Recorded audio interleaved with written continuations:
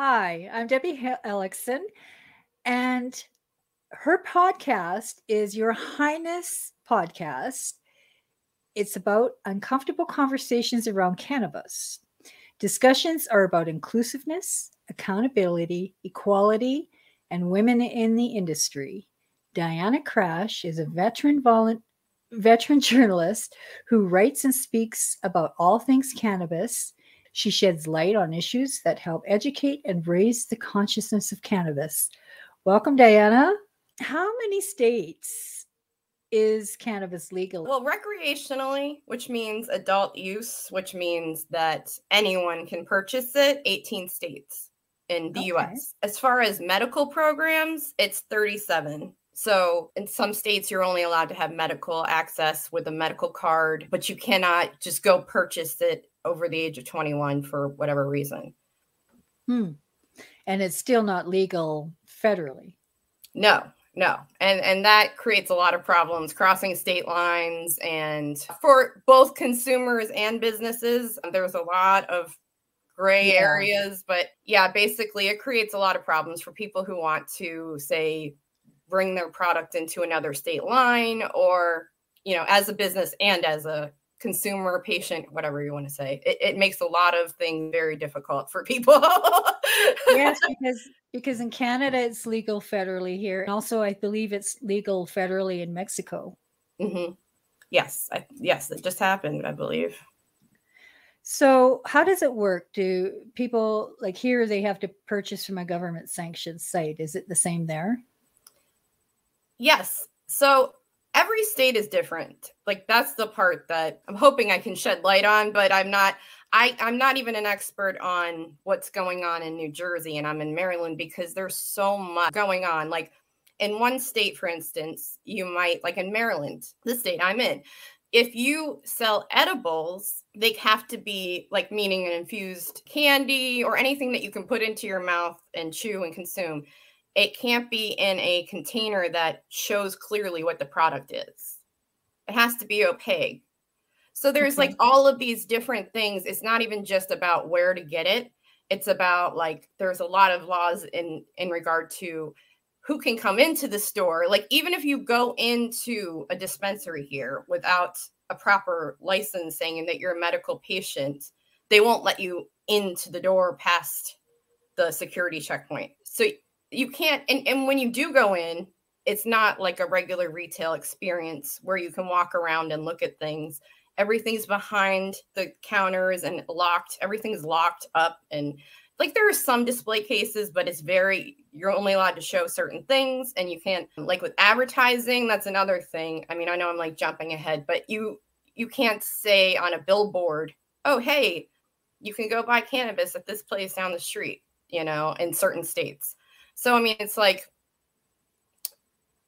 very different here than it is in New York, I mean, every state is just wildly different. And as they all come online, like slowly, they're all trying to look at the other states to try to like get some kind of reference point.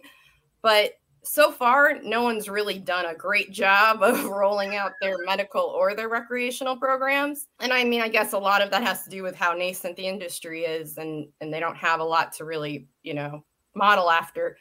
But there's also a lot of just big businesses coming in and taking over very quickly. And so that's kind of another issue. Yeah, I think here they're mostly, well, there's some chains. I'm just looking from the Calgary perspective where I live. There's a couple that have more than one location, right? But they all seem to be kind of mom and pop stores. Yes, I think it's very different in Canada. To be honest, I really don't know about that much about Canada. I've tried to. It's just so much to understand. And unless I'm writing about it or covering it, I'm like, okay, because my brain can only hold so much information at any given point. Well, I'll tell you, I went on the government website yesterday because they've got a whole section about cannabis, and there is a lot to consume there, no pun intended, but there is a lot of information. And so you basically have to kind of go to the overview fact page to kind of get the gist of it. But if you want to dive deeper, it's like an encyclopedia. Right. And then it's like, well, who do I really listen to? Because, there are reasons for legacy markets to exist, and right now in the United States, the legacy market, people have referred to them as the black market in the past, but they're thriving. Even with the states that are adult use legal, because the way that these programs are being rolled out are leaving out the people who are disproportionately affected by the war on drugs the most. So it's like, who are really trying to help here, and that's really kind of where I try to focus on, like, what are we really doing this for? And that's why my topics tend to intersect a little bit more into areas that people go, oh, I didn't think about that. Well, yeah. That's interesting because, I was just looking that up here too, is and it was kind of down in my question list here, that where in Canada here, like, there's been so many people that have been obviously charged and convicted with cannabis. So when the state or well, here, our country has legalized it, what happens to those people? From what I understand here is that there's only been under 300, maybe 237 or 260, somewhere around there, that have been pardoned for past cannabis convictions. But maybe some of them have not been pardoned because they had more than just that cannabis conviction. Have they been overturning a lot of those convictions in the US? There have been a lot of expungement clinics since the proliferation of the adult use. Like, the more states that come online, so to speak, the more we're seeing expungement clinics exist. And also, I'm not a policy expert, but I know that policy is being enacted in a lot of states as they're putting their program into effect. They're also putting in components that say things like expunging, past convictions. So I believe New York just did that, and I think New Jersey is trying to as well. I know Maryland had something like that, but it didn't go through all the way. But I know that there are a lot of, like, legal clinics, and there are a ton of nonprofits that are doing that work, and they are always running these expungement clinics, and they try to clear out the ones that are nonviolent. I can't speak to, anything else as far as, like, what else is on the record. I think that they can only, pertain to that. But yeah, it's happening a lot, and that's great to see. One of the things I notice, here the Indigenous community gets targeted a lot, as do other cultural communities, as it is down there. And it's sometimes seems with the convictions, particularly what I've seen in the US, is that they target those communities the most, or at least those are the people that seem to be convicted the most, and the least likely to get pardoned. Is that just am I just thinking that, or is that no? Is that what you're saying? As a matter of fact, even going beyond the criminal conviction of it all, what I write about often is the child custody implications. And in America, at least, Black parents are targeted a lot more. I don't have the specific number off the top of my head, but they're targeted far more than white parents for cannabis-related inquiries. White parents are targeted more towards meth inquiries, like they're, a suspicion or a drug test comes out positive. But that is another form of, like, incarceration, or whatever the word, the word is escaping me, but it's another system of oppression where they're taking children away, and these children, and I mean, like, almost immediately they're losing their ability to get back into their family. Like, for cannabis, yes. And there are a lot of people who have the misconception right now that because they live in an adult use state, that they're fine, and they can put things up on social media about them smoking and everything like that. And they're saying, oh, well, I don't abuse my child, so I'm fine. But I continue to interview people who have been targeted because they're public figures, because they're speaking out about the injustices, and because people don't agree. You know, there are still so many hateful comments. I personally, luckily, haven't gotten that many, but I see it from people I've had as past guests. They're like, oh, you're a pothead, you don't know about your kids, things like that, calling, you know, just basically being like, oh, this is great parenting, you know, just because they're using the cannabis. And while I definitely think we need to normalize use and make it more public, I think we also need to be cognizant of the fact that people are still losing their children. Families are being ripped apart because of this, because federally it's still illegal here. So it really doesn't matter what's going on in your state. And it doesn't matter what the social worker tells you, because there are a lot of other social workers out there, or there are a lot of social workers out there who will say, we look for different things. We look for abuse. We look for X, Y, Z on top of cannabis use. But that's just social worker. You know, there are a lot of other people in that system of contact when you are going through something like that. You know, there's the pediatrician who doesn't agree with CBD use and finds out that you gave it to your child because they tested positive for THC because there was trace amounts of THC in it. Like, there are things like that that people don't really think, oh, they think it's not that big of a deal. It's legal. But, and I've been in that situation. When I was pregnant, I was using cannabis. I was using CBD, full spectrum hemp CBD, which means that it had trace amounts of THC in it. And my midwife, who I thought would be a little bit more understanding because she was a midwife, was not, and told me that if I tested again, then she would have to contact Child Protective Services, and they would have to intervene. And luckily, I wound up circumventing that, but I know a lot of people who have not been able to. So, wow. And I imagine in ugly divorce cases that comes into play as well. Yeah.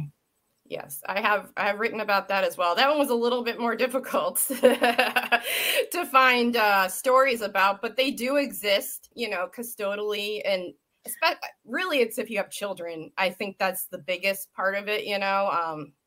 Otherwise, why would it really come up in a divorce unless you're talking about, which I did find in my research, alimony. You know, if you're getting paid alimony and you are spending some of that on cannabis because you need it medically or for whatever reason, they can use that as a way to try to reduce your amount. So, well, let's talk about the difference between smoking it and the oils. Okay. So is it the same or? Well, I know smoking isn't the same, but you know what I mean? Like, is the content of the cannabis the same? Or I don't know. I know. Oh, I know. As I said, I'm one of these people that just assume people know what I know sometimes. And I know that's a terrible trait to have as a journalist, but that's why the editors are like, can you explain this? But I just was a guest editor of an issue of Canna Curious magazine. And that is geared toward people who don't know anything about cannabis. And so that was a lesson for me because I'm just like, doesn't, you know, people should know this by now, but people don't, because a lot of people don't. Yeah. So, and I personally have been consuming cannabis since I was in middle school, but I did not even have a half an idea about everything that's involved with this plant until probably about 5 years ago. I mean, I'm always learning new things. We're all learning new things in this industry. To start with, the plant itself has so many different aspects. There's cannabinoids. There's so many different cannabinoids in the plant, meaning you have your CBD, your CBN, your CBG, and each one of those things is therapeutic, but they also are heightened by something called terpenes, which you might have heard of before because they do exist in other plants other than cannabis. It's what makes the pine smell and lilac. It's the smells that also lend therapeutic benefits. So Full spectrum is the buzzword, the keyword. The way that you really want to experience your plant is full spectrum. You want to get all of those cannabinoids and all of those terpenes. Each strain has more of this and less of that, you know. That will be here forever if I try to break that part down. But when you smoke it in the flower form,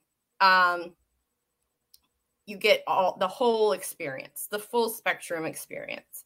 When you have it in oils or tinctures, they're usually more, what's the word I'm looking for?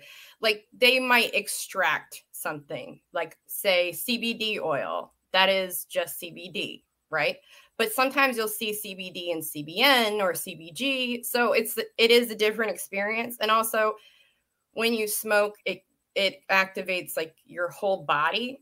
And sometimes when you use it sublingually, it's more of like, let's say, it's when you use it sublingually or when you're doing like an edible, it's more of a full body high. But when you use it smoking wise, it's more of like a mental, if that makes sense. Okay. Like, so it'll affect like your brain a little bit more. I'm not great at breaking this part down, but I'm more of the I'll try everything and I will learn more about it as I go along kind of person. There's a lot of people in this industry that'll like get really offended by things like, oh, you don't want to roll your own and things like that. And I'm just like, I don't care about any of that, you know. Yeah. Like I don't care about like the process of rolling a joint or anything like that. Like, I am using it for medical reasons, so I just want to feel better. So with the medical reasons too, and I know some people that do. There's a 90-year-old lady I know who, when they legalized it, she was still getting it from her illegal dealer because it was sounds like my grandmother. It was still cheaper. It was still cheaper. Literally right? Sounds like my grandmother. Yeah, because it was cheaper. Yeah.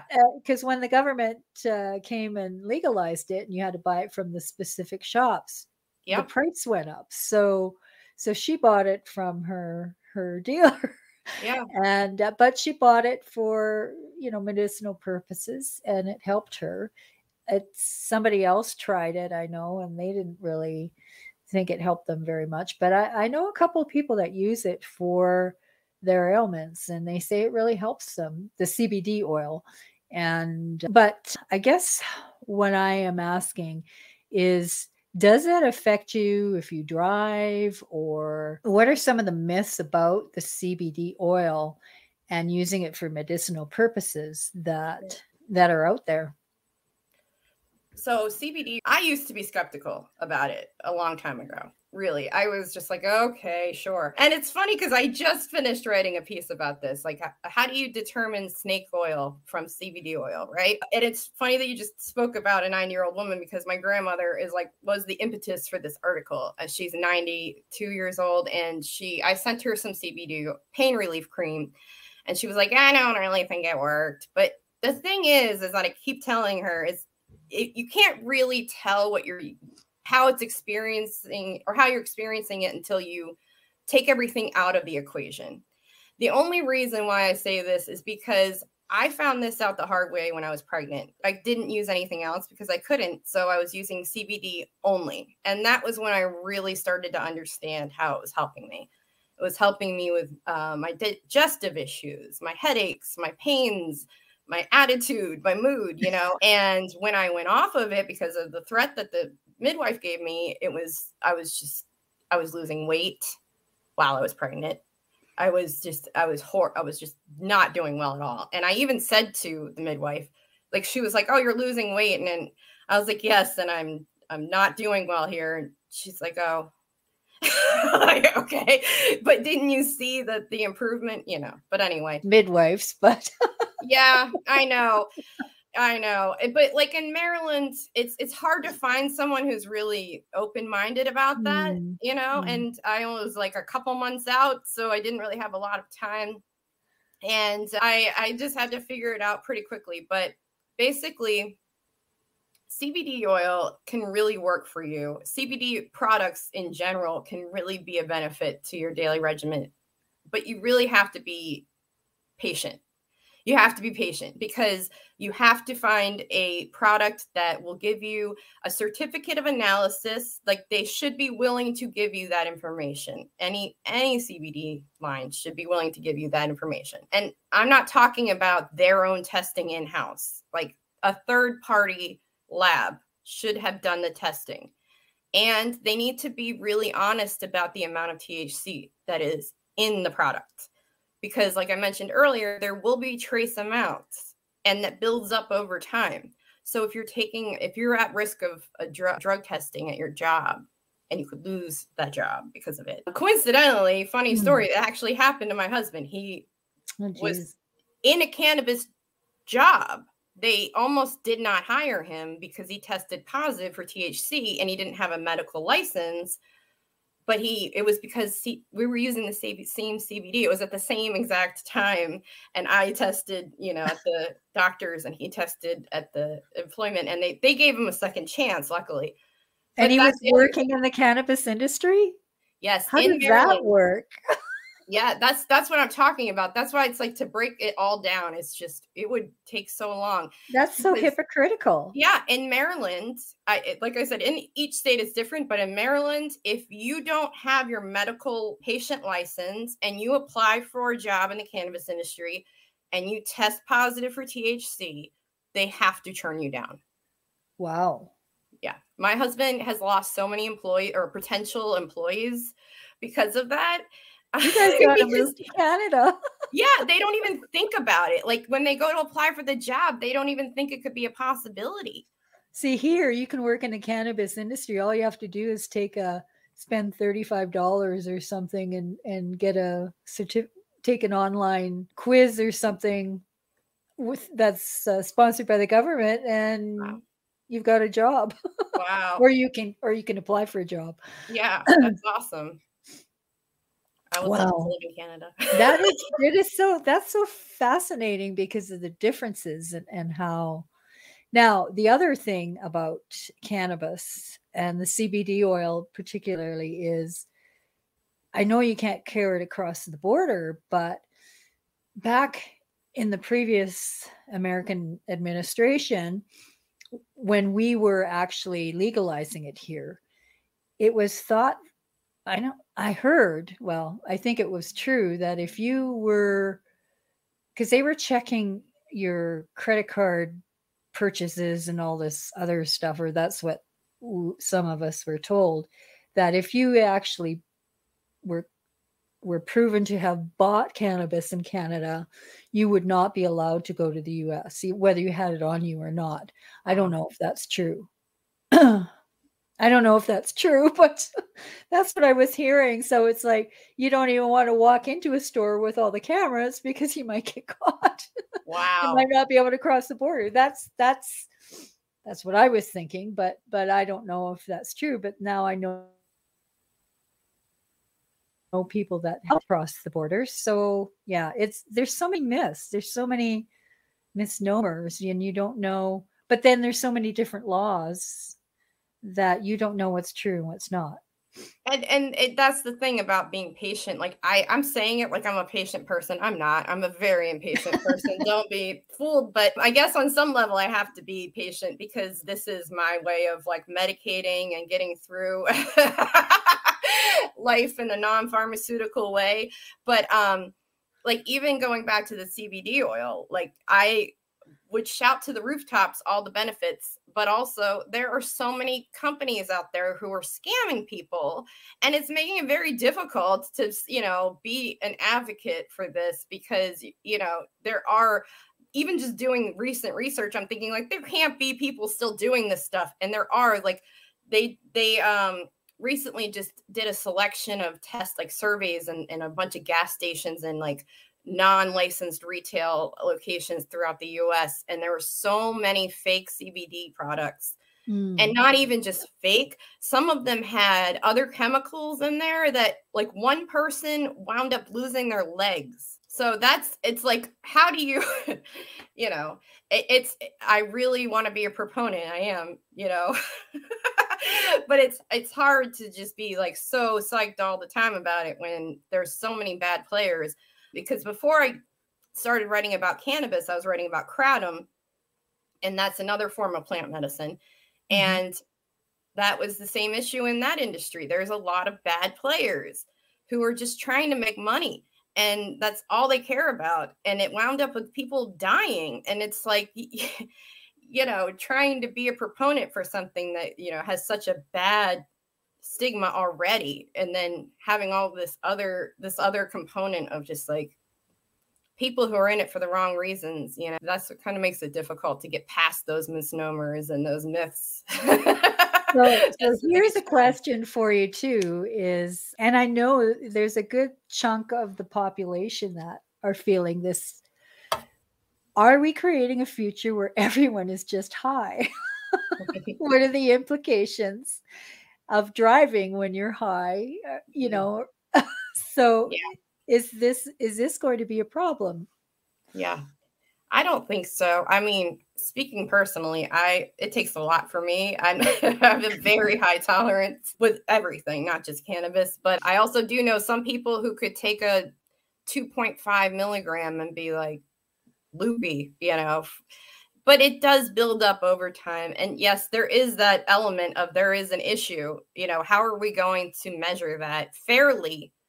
You know, because so far, all they've come up with for sobriety testing is not scientific. And it's led to a lot of unfair arrests. So I know there's some technology in the works that it's supposed to do a better job of monitoring it, I guess, like, because right now they just have breathalyzers basically. And I know I'm speaking out of turn because I know there is another machine out there that's like being tested and I don't know the name of it, but right now, basically they don't really have a solid way of saying, oh, you're too high to drive. I mean, I think that you should go whenever you start any plant medicine regimen, you should start low and go slow. And that way there you avoid those type of things. I mean, that is pretty much the long and short of it. That's the only way to avoid, you know, mass high drivers and major accidents and pileups and whatever. Because if you do that, you're guaranteed to just, and it might be annoying for a while because you might not feel anything, but starting off at the very lowest dose possible is the only way to really kind of avoid that. And I would also say that I think a lot of stories about inebriation have been exaggerated because as long as you're paying attention to what you're consuming, you shouldn't really get into those kind of situations. I understand that there are edibles that are unmarked and there are different situations you can get into by accident. But if you're being conscious about, like, if you're just trying to be a mindful consumer, then it is possible. There's so much education out there now. So that's a great tagline, by the way. Go low and go slow. You got to use that. Yeah. It's a good one. And it's one that I've had a hard time following because I am the type that'll be like, oh, 5 milligrams, that's nothing. But now I'm a parent. And so I try to be more mindful.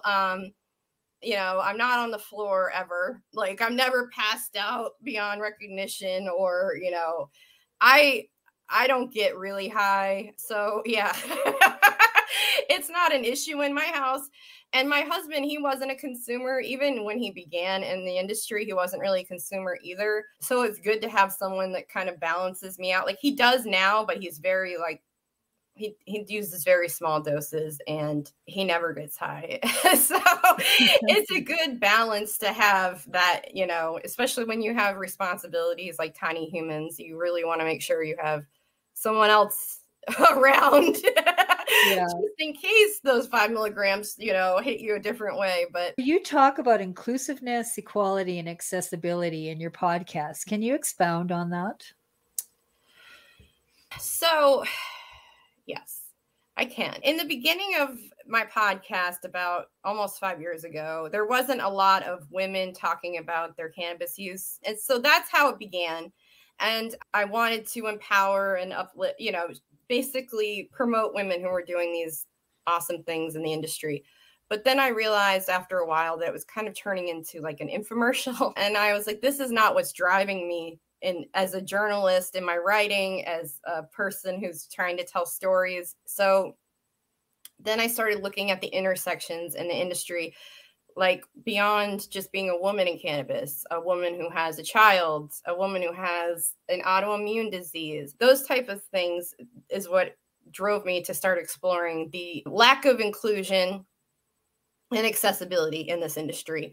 And while I don't always explore those topics at length with every episode, sometimes it's just about highlighting somebody who's doing that on their own. I try to find something that person can talk about that's like beyond their product line or their launch of whatever. And I want to know like what kind of struggles they're having in this industry and what are they seeing from their side of, that kind of thing. So I try to include the people who are the most negatively impacted by the war on drugs, women of color, people who have disabilities. And that's a big issue because while it's great to have access to the plant, it has to go beyond that. For example, this isn't on my podcast specifically, but I did write about how deaf people are having issues in dispensaries because there are no options for them to communicate in a confidential and safe way. So things like that, I tried to bring attention to. Is there a ceiling on how far cannabis use can go or are we saturating the market? I know in Canada here, like, or at least in Calgary, it seems like every street corner has a cannabis store. Yeah. And legalized ones. It seems to be curbing the illegal market a bit, but are we saturating the market? Like everybody wants into this business now, and when everybody wants in, yes, you don't make any money anymore. Yes. Yes. I mean, I'm a writer and I'm a podcaster, but I also have done some PR work and digital PR, I call it. And in that work, I found, yes, definitely it is oversaturated. 5 years ago, having people on my podcast who were starting their own lines was kind of revolutionary. And now it's eye rolling, to be honest. It's like, yeah, all right. Yeah.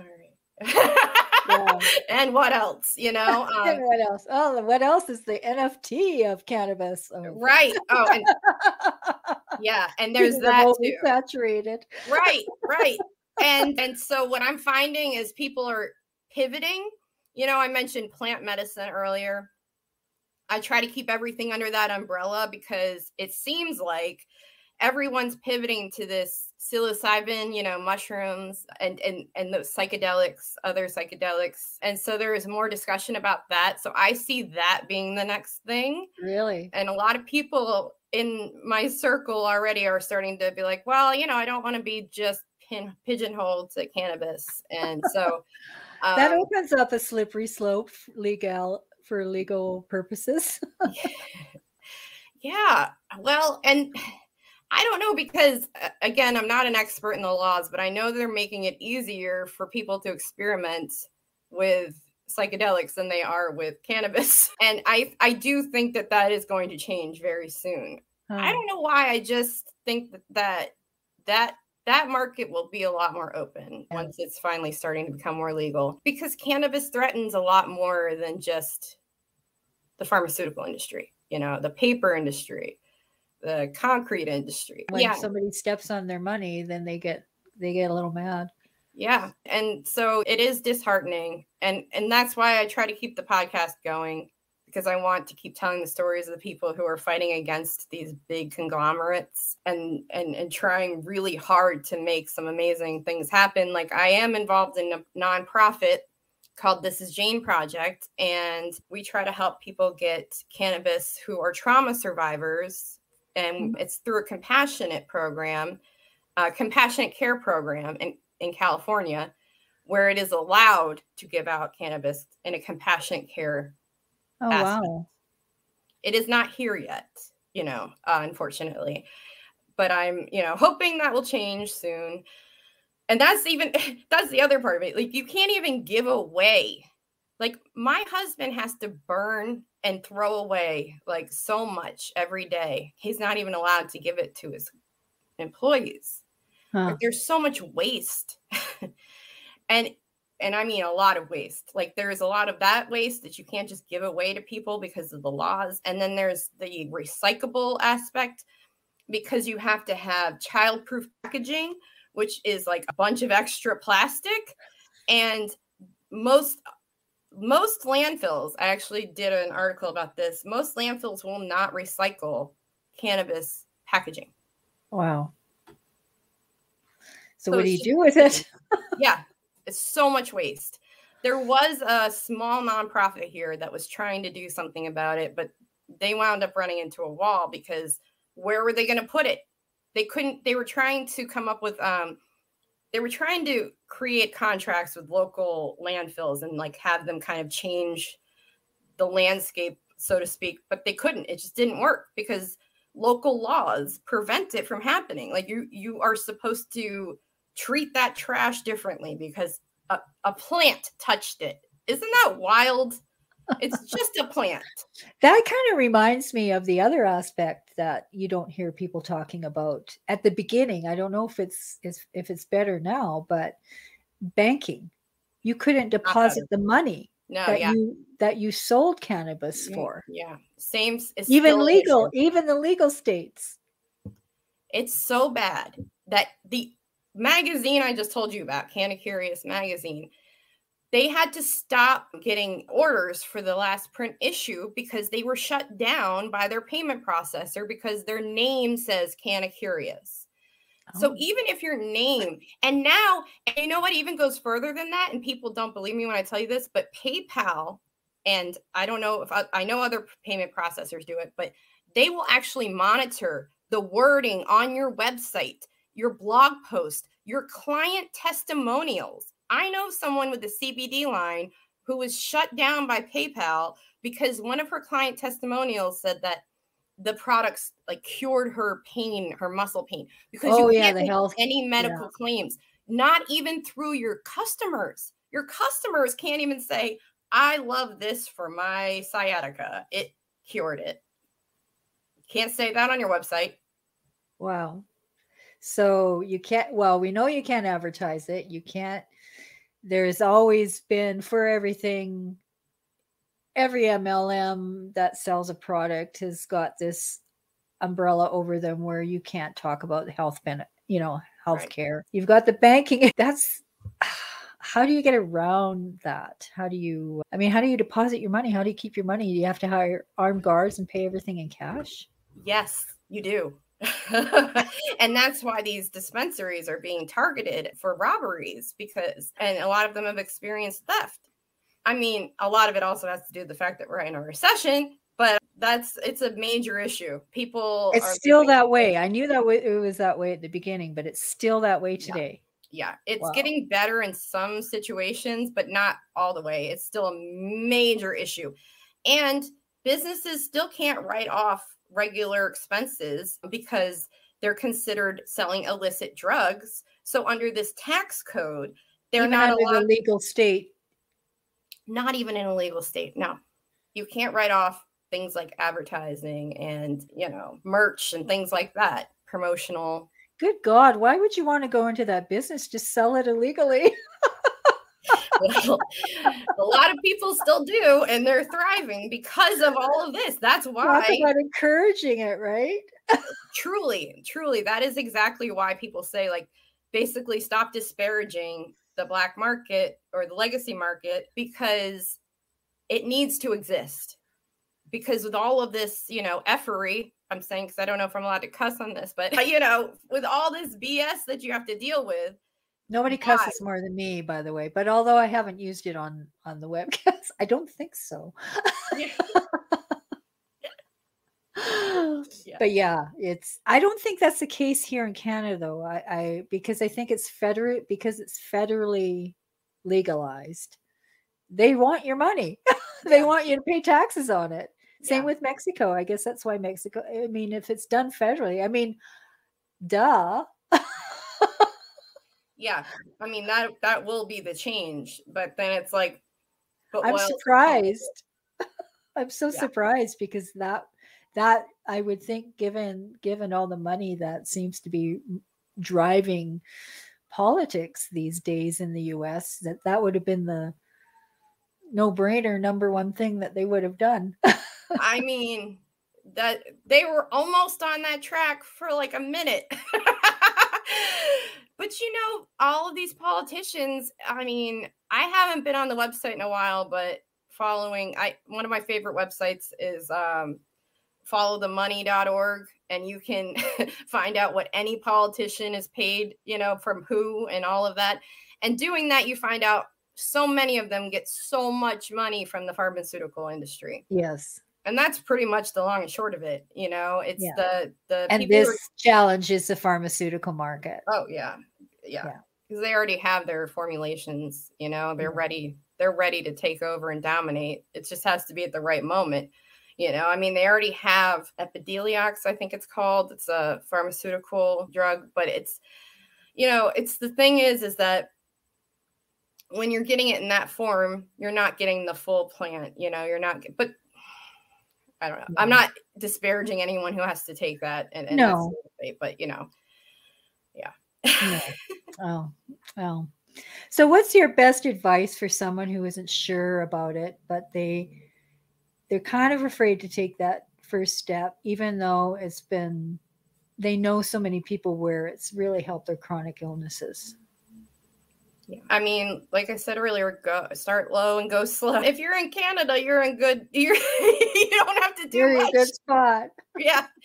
No, but it can be scary. And there are a lot of resources out there. And I would say try to find something like that first as a way to see like what else other people are saying who are in your situation and what do they recommend, because I know it changes all the time. It changes for me just for like availability purposes, you know, because sometimes a strain I like will not be available at the dispensary.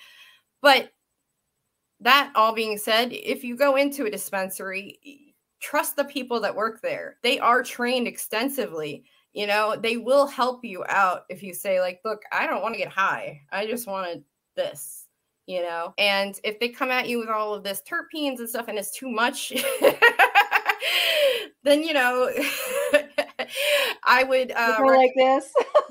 Yeah, like hold on. But websites like Realm of Caring, which is a really great nonprofit, they have like an extensive library about every single part of the plant that you could possibly think of and how it can treat every single disease and illness and whatever. And going from that point, you know, and getting somebody who's been around for a while and finding a product line that gives you that third party testing, you know, look for that third party testing. That is key. And yeah, from there on, it's basically kind of a crapshoot.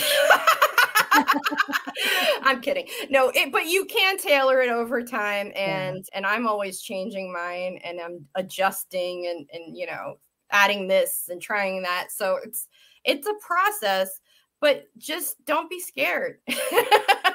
Well, it's no different than medication, pharmaceutical medication, because we have to do that with that too, in some cases. Yeah, and it doesn't stay in your system nearly as long as some pharmaceuticals.